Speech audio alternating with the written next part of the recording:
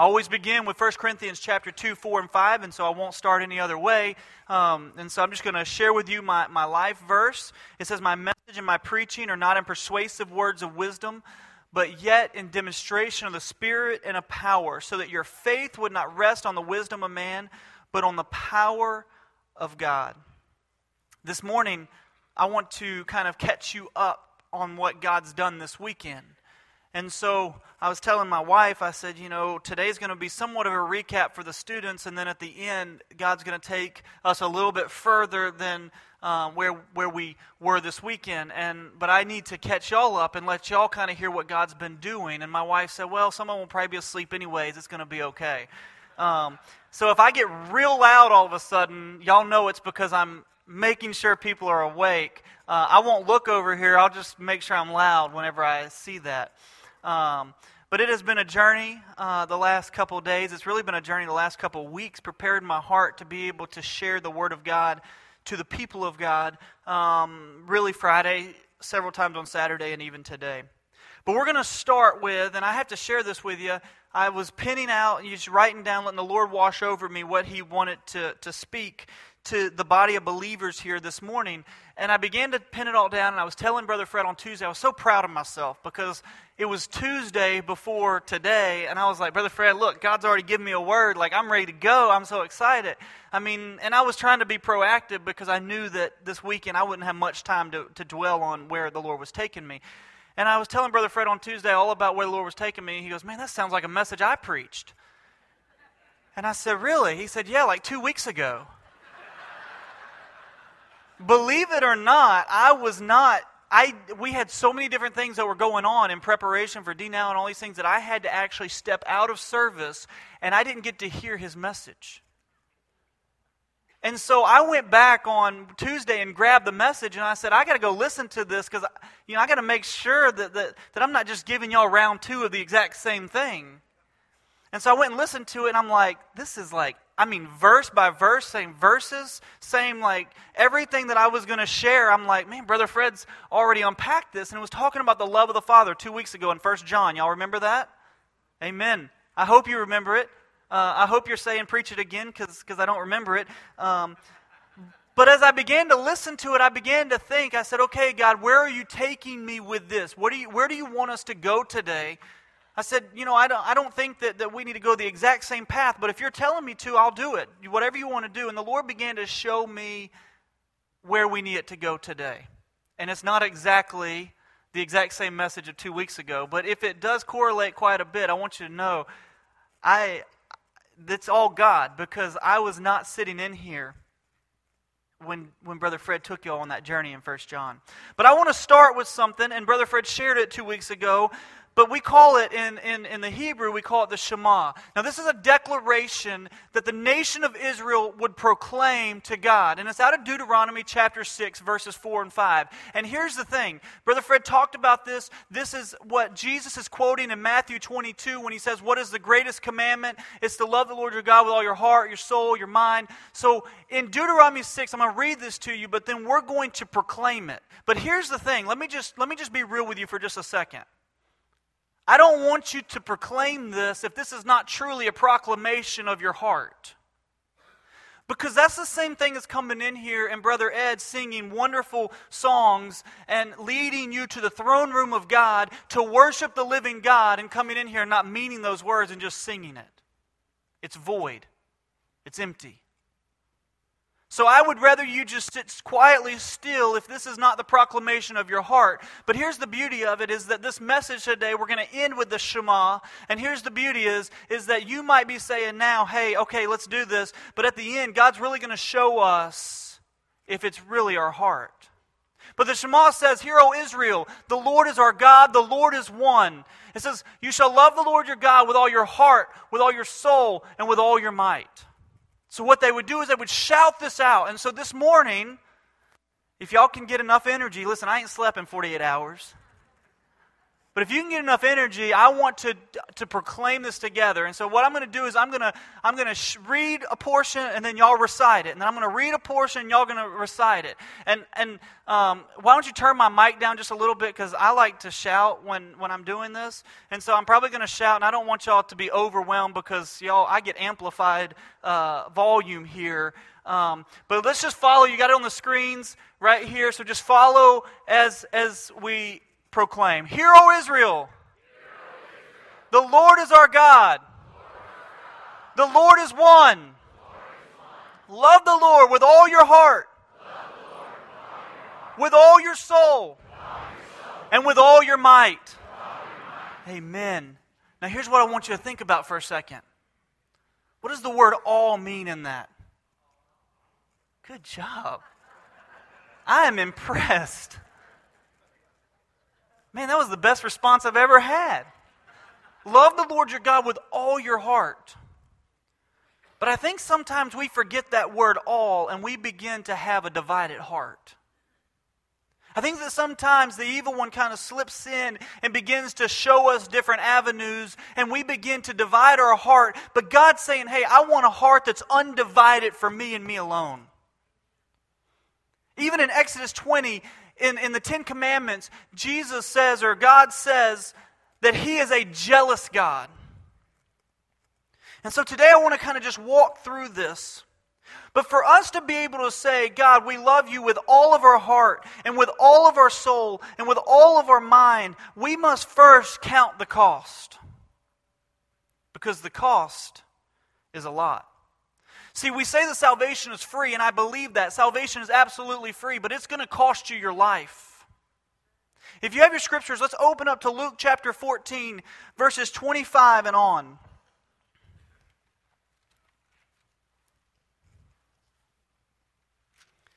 It says in Luke 14, verse 25, now a large crowd was gathering along with him.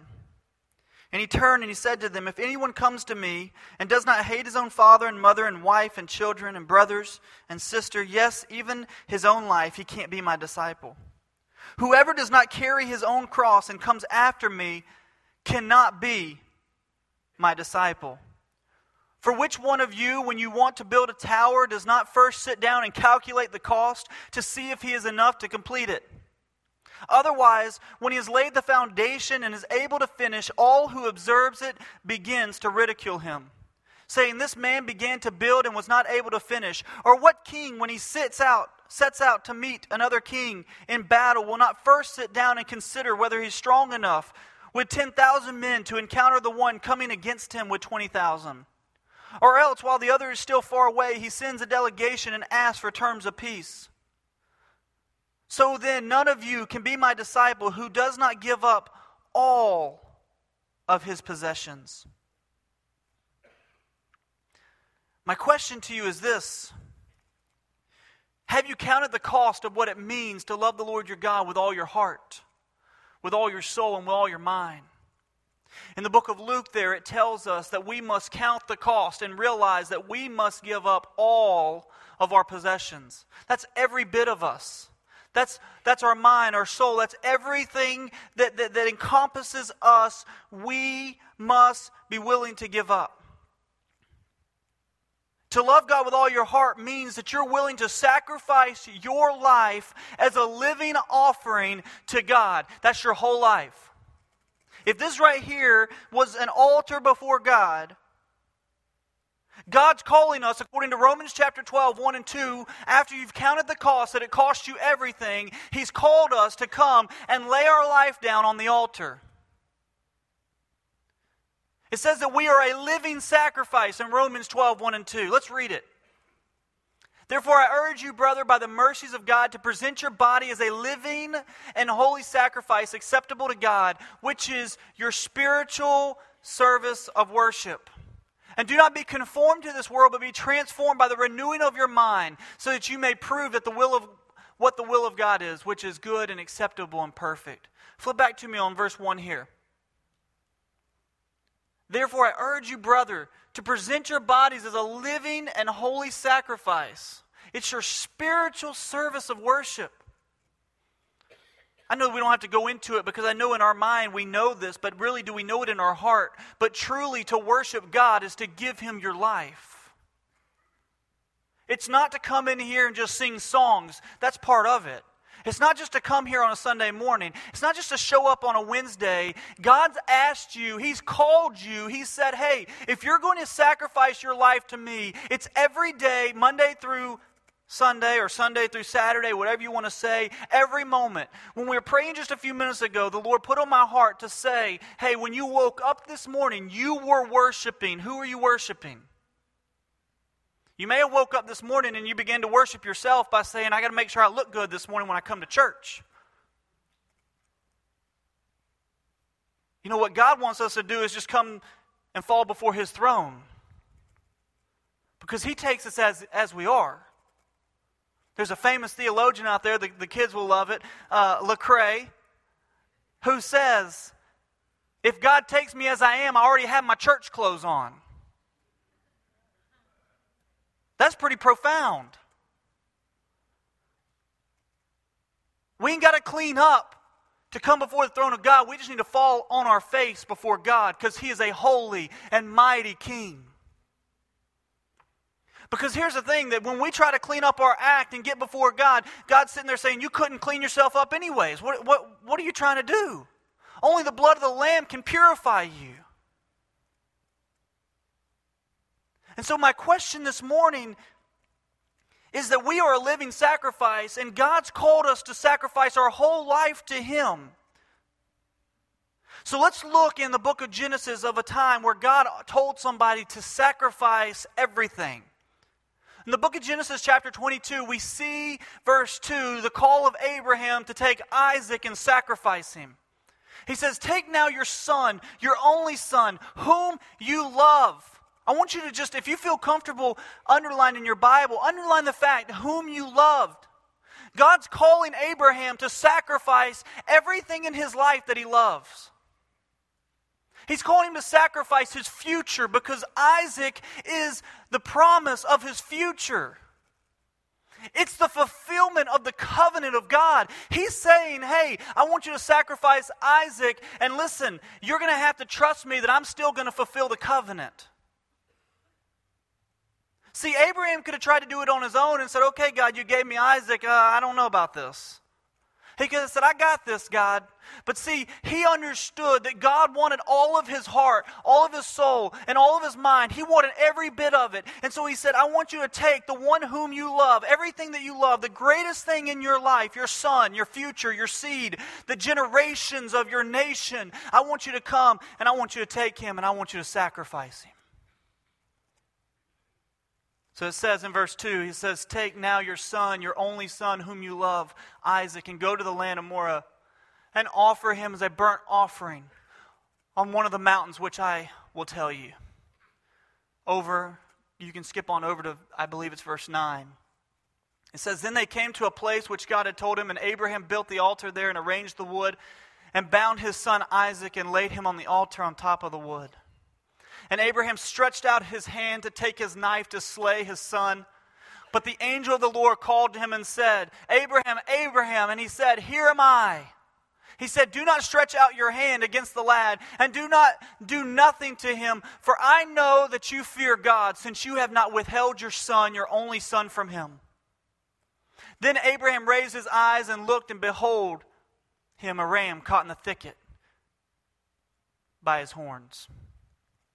We know the rest of the story here, but here's the thing. One of the verses that we skipped in between verse 2 and verse 9 says that Abraham told his servants, the two guys with him, he said, y'all stay here, me and my son, we will go off and we will worship. Do you realize that the first reference of worship is right here in Scripture in Genesis 22? There's no band. Verse 5. Stay here with the donkey and I and the lad will go over there and we will worship and we will return to you. There's no band there. Sorry, students, there's no band. Brother Ed Keys was not there. The choir wasn't there. They might have sung a song a cappella because it was just the lad and him. But what he did was he worshiped. You know how he worshiped? He laid everything on the altar. Everything. Can you say you love God with all your heart, soul, and mind? Then everything's got to be on the altar. Everything. All. It's very simple. What's the word of all? All. It means all. But here's what I love about this. I was sitting in my study one day and I was reading this story. And I was studying the fact of just Abraham and Isaac and the fact that he took his son and was called to sacrifice his son. I mean, knife, going to kill him, right? And I said, Lord, I'm so glad I don't live in that day and age. I said, God, because if you call me to go and sacrifice Samuel, my son, my only son at this point, that does not mean anything.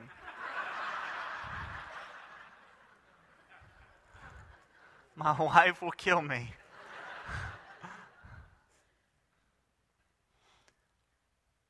But if God were to say, David, I want you to take your son Samuel and I want you to go to the highest point in Mobile, Alabama, and I want you to lay him on an altar, I want you to build an altar, and I want you to take a knife and I want you to kill him. You know, in today's day, I would be arrested very quickly. And I said, Lord, I'm so glad I didn't live in those days. I'm so glad you're not asking me to take my son and lay him on the altar like that. And he said, I'm telling you, in my study, the Lord spoke to me. He said, David, you don't get it. He said, David, I'm asking you every day to lay your son on the altar. He said, I'm asking you every day to lay your daughter on the altar. He said, I'm asking you every day to lay your family on the altar. He said, I'm asking you every day to lay your house on the altar. He said, I'm asking you every day to lay your transportation on the altar. He said, I'm asking you every day to lay your finances on the altar. He said, hey, David, I'm asking you every day to lay down all your material possessions on the altar. And oh yes, if you missed it, I'm asking you to lay your life on the altar. I began to weep. Even now as I say it, just chills all over my body, just sitting there saying, God was like, David, it's every day. I'm asking you to do the same thing I asked Abraham to do on a spiritual level. So let me ask you this question. Are you a living sacrifice? Are you a living sacrifice?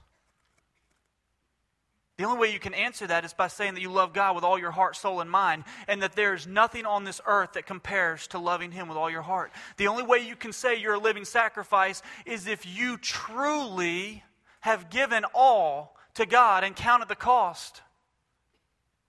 If you're okay with His will being done and not your desire.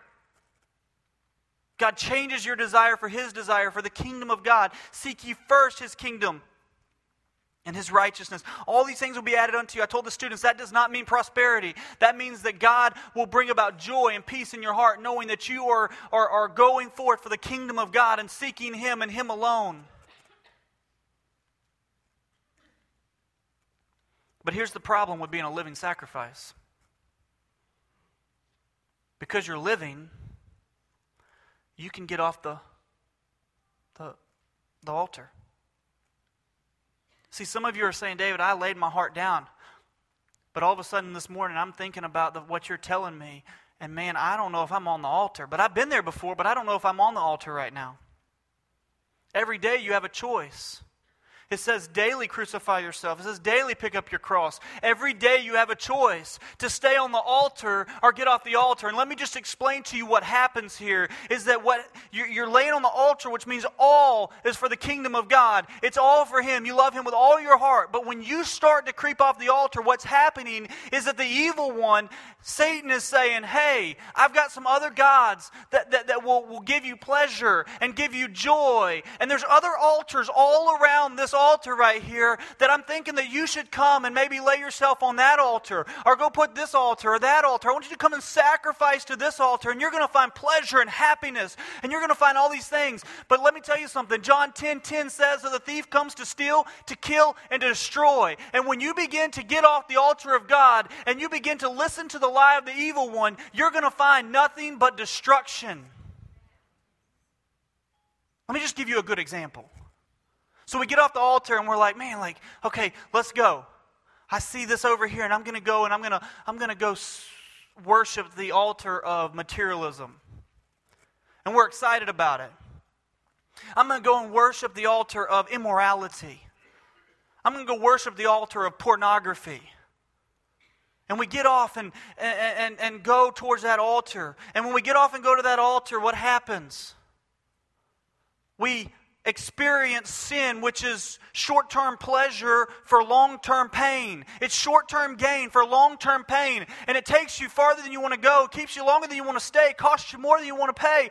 You go, get off the altar with the understanding that everything's going to be great. But next thing you know, you come off and these chains have just been wrapped all around you. And you're like, what in the world? I thought that I was going to find pleasure. I thought I was going to find happiness. And then Satan just craftily slips these chains on us. And you're sitting there and you're all bound up and you're saying, God, what's happened?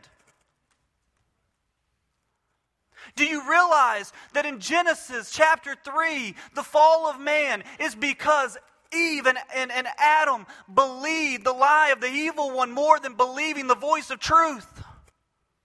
This right here is on you because you've listened and believed a lie from Satan. It says in Scripture, he is the father of all lies. But here's the beauty of it all, is that you may have gotten off the altar and you may have walked off the altar and gone to other places. But let me tell you something, God is a God of redemption. God's a chain breaker. And this morning He's saying, get back on the altar and let the chains fall off for the glory of God.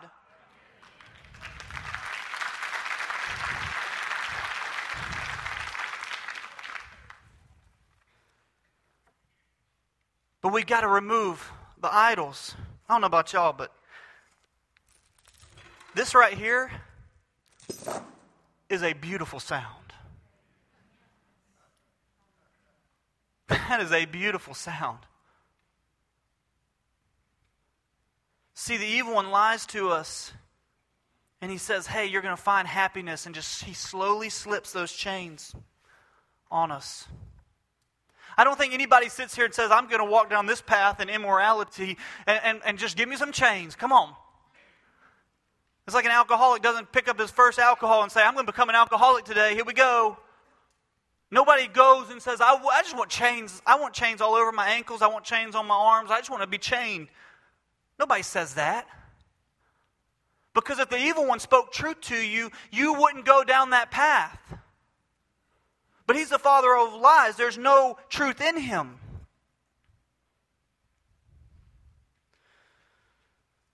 So let me ask you this question. Are you a living sacrifice? Are you giving all to God? Is He truly have all your heart, soul, and mind?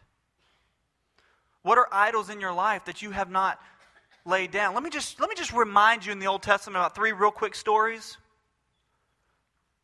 You know, there were some idols, Baal and Asher and Mount Carmel. You know, I don't know if y'all remember what happened, but the fire of God falls down. And they got consumed by the sword. There was this golden statue named Dagon that the Philistines worshipped. And they stole the Ark of the Covenant because of some carnal people who took the Ark when they weren't supposed to take it. And next thing you know, they take the ark and they want to worship Dagon by taking the Ark of the Covenant and putting it before Dagon. Do you know what happened to Dagon? Oh, he fell on his face. Hey, idols made of hands, they can't stand in the presence of a holy God. So they set him back up and said, well, maybe, just maybe, you know, there was like an earthquake or something happened, you know, it's just a coincidence. The next morning they wake up and he's on his face with his hands and his head and everything broken off. That's how big our God is. Oh, and Samson, you know, they thought they had won and they cut his hair and he lost all of his strength and they chained him up, poked his eyes out and told him to dance before in the temple of Dagon to say, hey, look, Dagon's given us victory over Satan. Oh, let me tell you what happened to those idol-worshiping pagans. Our God got the last laugh. And Samson said, today I want to remove the idols in my life and I want to seek you and you alone. Give me strength one more time, oh God. And he pulls with all of his might and the pillars fall down. And all those priests and people who came to celebrate a victory over Samson lost their own life that day. Guys, idols will lead you to a point of desperation. They'll lead you to destruction. They'll lead you to death. They will lead you to pain and hurt. My question is, why are we worshiping these idols? So let me go a little further. When you love God with all your heart, as Brother Fred so beautifully spoke the other day, he said that if you love God with all your heart, it will lead to an overflow in your life of something. The overflow of your life is the fact that you begin to love people. It says in Matthew chapter 22, it says, love the Lord your God with all your heart, soul, and mind. And it says the second is like it. Love your neighbor as yourself. That night, after not hearing what Brother Fred had spoken on that morning, the Lord told me to speak on the Samaritan. You may know it as the Good Samaritan, but I like to call it the Samaritan because there's none righteous, no, not one. It doesn't say in the Scripture the Good Samaritan. It just says the Samaritan. And in that story, the guy is asking Jesus, he says, who's my neighbor? Because see, at first he wanted to check the religious box in Luke chapter 10. He said, hey, let me know who my neighbor is. And he says, and he shares with him who his neighbor is. And then he says, he asks him, what do I must do? And he says, love your neighbor. Then he says, who is my neighbor? Because he wants to make sure that he's loving his neighbor. What he had missed out is that his neighbor is every person that he comes in contact with. In verse 29 it says, but wishing to justify himself, he said, who is my neighbor? And Jesus begins the story of the priest and the Levite. And then I love the word, it says, but a Samaritan. Do you know why God used but in that scripture? The reason he uses the word but in verse 33 is because he's comparing the Samaritan with the priest and the Levite. That word is a comparison word there. He's saying, hey, I want to compare the two. These two were too religious and too righteous just to pass on by. They were following traditions of men, and they didn't have time to give the cost or the time that they needed to help the guy in need. But the Samaritan, the Samaritan loved his neighbor, and it was costly. It cost him money. It cost him time. It cost him his oils and wines to put on him. It was dirty. He had to bandage him up to put him on his own donkey or his own animal to take him to the inn. He gave money to pay for it. And you're sitting here saying, I don't know if I would stop if somebody was in need. If my neighbor's in need, I don't know if I'd stop. Let me ask you a question. What's not on the altar? Your time? Are you too busy? What's not on the altar? Your money? That you don't want to help somebody in need? What's not on the altar? Your possessions? See, if you're walking on the other side and you're leaving your neighbor in distress, then you have in that moment said something is not on the altar. If God's calling you to help your neighbor, which I believe He is because the Scripture tells us, and you're sitting there, you're saying, well, and we begin to make all these excuses, and maybe there's a deeper root there that's not on the altar. God wants it all, every bit of it. He's told me a long time ago He owns a cattle on 1,000 hill and not to worry about finances. And I forget that so often. And I try to pick up the idea of finances, and I try to make myself secure. But listen, that's a facade when I try to do it. Only God can bring about security in your life. And some of us have said, I'm gonna go to the altar of comfort, and I'm getting off the altar of God, and I just want to be comfortable. And if I go and help my neighbor, I would not be comfortable anymore. And you're saying, God's saying, hey, I didn't save you to live a comfortable life. I didn't say, okay, you're saved, now go try to build the most comfortable life that you could ever have, and stay there, and then wait until God returns, or die in your sleep like most people want, and then come before the judge and say, look at what I did. No, God's saying that if you've laid your life on the altar, then you're trusting me as your Lord and Savior to lead, guide, and direct you throughout life. He has a purpose and a plan, and that purpose and plan is to bring people to the knowledge and understanding of Jesus Christ. He has a reason for you to be alive, and that's to share the good news of Jesus. That's to take the gospel to the nations. That's to glorify and honor the King. And as Brother Fred said, and I even wrote this down in my message before I realized that he had already spoke this, when you love people, The love for people is an outflow of the love of God. The fact that you love God with all your heart will lead you to love people. But here's the beautiful thing, is that when you love people, they see the love of God in your life. Do you realize that when you love people because you love God with all your heart and you're not sacrificing yourself to any idols, you're sacrificing yourself as a living sacrifice to the King, when you love people, they're going to see Jesus in you. I shared a story, and I'll share it again simply because not all of you were there on Super Bowl Sunday. I don't know why they call it Super Bowl Sunday, because every Sunday is a Super Bowl to me. But on that Sunday night, we were talking about the Good Samaritan. I shared a story about somebody I know who was driving down the road and they saw somebody on the side of the road that needed help. They pulled over and said, "Hey, how can I help? What's going on?" And by the way, this person actually passed by and the Lord said, "No, you go back and stop. You go back and help this person." And I made the comment very quickly, ladies, there's wisdom in not stopping sometimes. You seek the Holy Spirit and ask the Holy Spirit if you should stop. But the Holy Spirit put on this guy's heart to stop. And the lady said, "Hey, I'm out of gas." And so he left. He said, "I got to go find a gas tank because I can't just fill gas up in my hand and pour it into the thing." And so he runs to try to find different places. And the guy comes back to tell the lady that he couldn't find a gas tank, but he was going to go to Lowe's and get a gas tank for her. And when he gets there, he sees the lady being pushed by the police over to a gas station. And so he follows the lady and he gets to the gas station and he said, "Hey, I want you to know that I was not just trying to get away. I didn't tell you something that I wasn't going to do. I've been looking for a tank. I can't find a tank. But listen, I see that the police officer helped you." And the guy said, "Listen, I believe that the Lord wants me to fill up your tank." This person financially didn't have the most money in the world. And it was a big old SUV from what I hear. And gas was not $1.50 a gallon. I have no idea, but it was like probably $3, when I heard the story, or it was $3+ a gallon.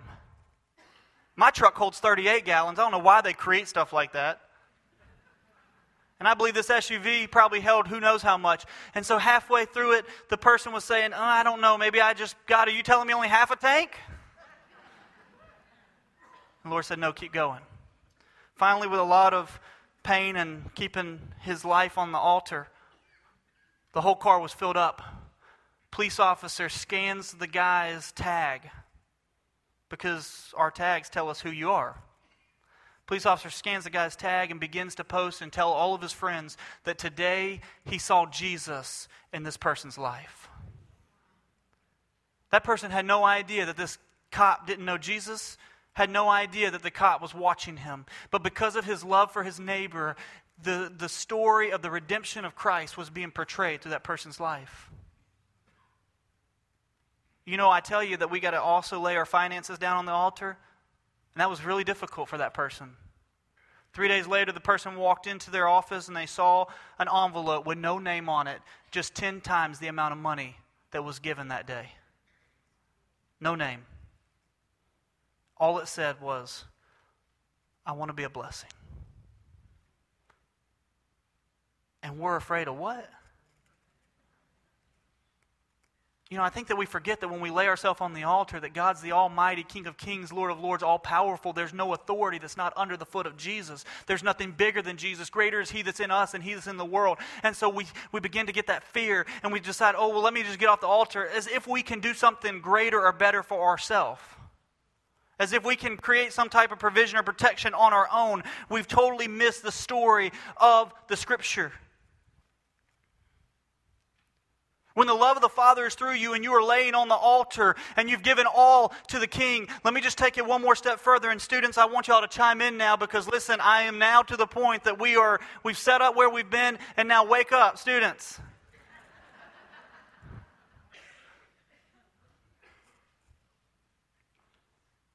But see, Jesus takes it even further in Matthew 6. He says, hey, if the love of the Father's in you, if you love God with all your heart, He takes us to an even further passage where He talks about in the Sermon on the Mount. He says, hey, it's not just, you've heard it say to love your neighbor as yourself, but He goes even deeper than that. It says in Matthew 5, He said, you heard it said, you shall love your neighbor and hate your enemy. But He says, but I say to you, love your enemy and pray for those who persecute you. Hey, I'm not trying to scare you. Your enemy is a neighbor. You say, but God, that's really hard. You know what I hear God saying whenever I say, God, that's really hard? He says, hey, David, let me remind you, you were an enemy of the cross. When you didn't know me as your Lord and Savior, you were enslaved to the evil one, as it says in Scripture. He said, but I loved you enough to go to the cross. I sent my Son to the cross that you may have life. Hey, David, it's not that hard. Love your enemy by the power of God through your life. See, it says in Scripture that also that when you love God with all your heart, you're going to love people, you're going to be all on the altar, and you're going to love your enemy. Let me ask you this question. If your neighbors, your friends, your family, your coworkers were sitting here in this room, and I were to bring you up, and I'll use my name just as an example, but if I were to bring you up here and I said, hey, to all your relatives, to all your friends, to all your coworkers, do you know that David Bullock loves you? What would they say? No, I didn't know that. Or yeah, I do. But now, if I brought your enemies in this room and I said, hey, do you realize that David Bullock loves you? What would they say?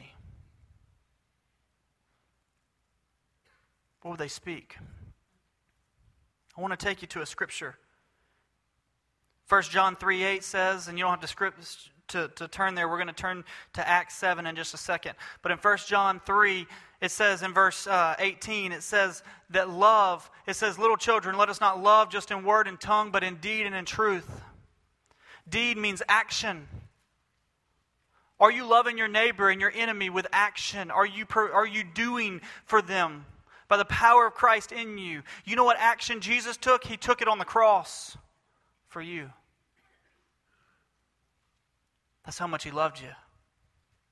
But I want to take you to just an incredible story in Acts chapter 7. And we're going to be wrapping up here in just a minute. But in Acts chapter 7, I want you to see the story of a man named Stephen. It's a pretty powerful name after really studying this story and reading this story.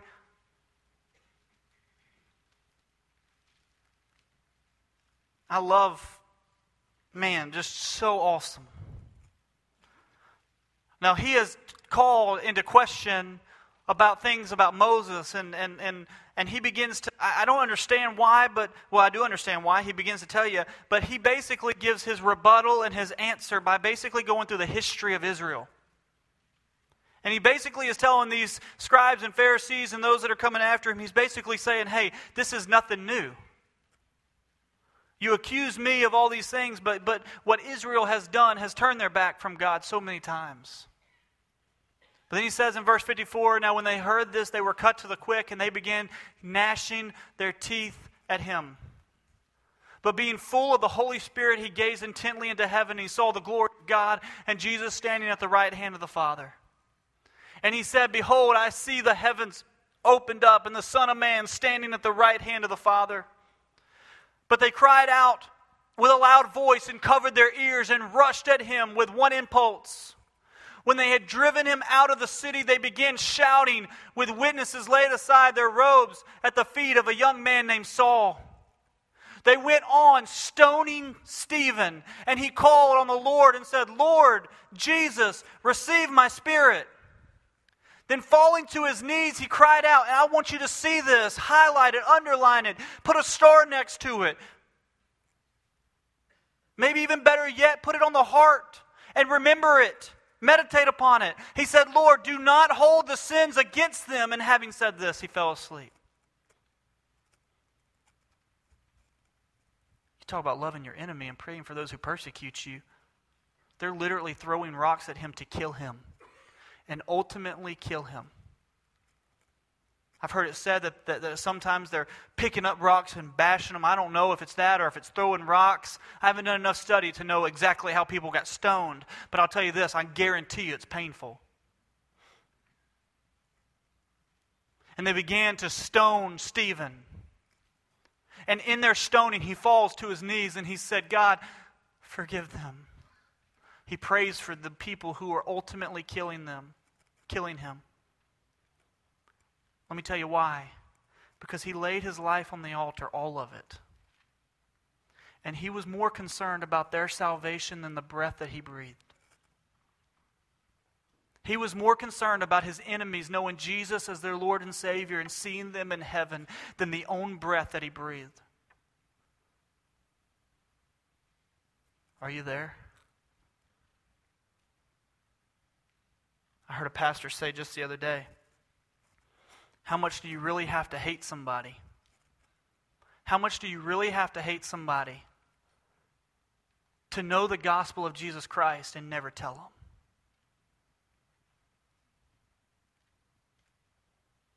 Love your enemy. Pray for those. The only way you can do that is if you're a living sacrifice laid on the altar of God, every bit of you. Your response to them is going to be determined on whether you're fully on the altar of God. Your response in every situation in life is going to be dependent on if you are fully on the altar of God. Or have you said, I'm going to go chain myself up with all these idols? Because if you're chained up, guess how you're going to respond? You're going to respond as a man in chains. But Jesus said that I have come to set the captives free. Jesus said that I have come that you may have freedom to sacrifice your life as a living offering to God so that people will see the glory of Jesus and Jesus alone through your life. God said, I have come that you may have mercy and grace to lay your life on the altar so that you can love your neighbor as yourself. And by loving them, they see the gospel of Jesus through your life. So let's go all the way back to the beginning. Can you truly say that you love God with all your heart, with all your soul, all your might? Is that truly the proclamation of your heart? Or is it just something you say? Are you truly on the altar completely this morning? Are you truly a living sacrifice fully on the altar? Do you have an undivided heart on the altar for God? Or is your heart divided amongst so many idols right now? Because He's either Lord of all or He's not Lord at all in your life. And so my question to you this morning, and Ben, I'm going to ask y'all to come up in this time of invitation. My question to you this morning is this. Is Jesus the Lord of all in your life? Is He your King? Is He everything? Are you on the altar? Are you fully on the altar? Or are you holding on to idols in your life? And so at this moment, what we're going to do is we're going to have a time of prayer. And I'm going to ask you in response that it's just between you and God. You and God alone. That's it. And you ask God right now, can you truly proclaim the Shema with all your heart?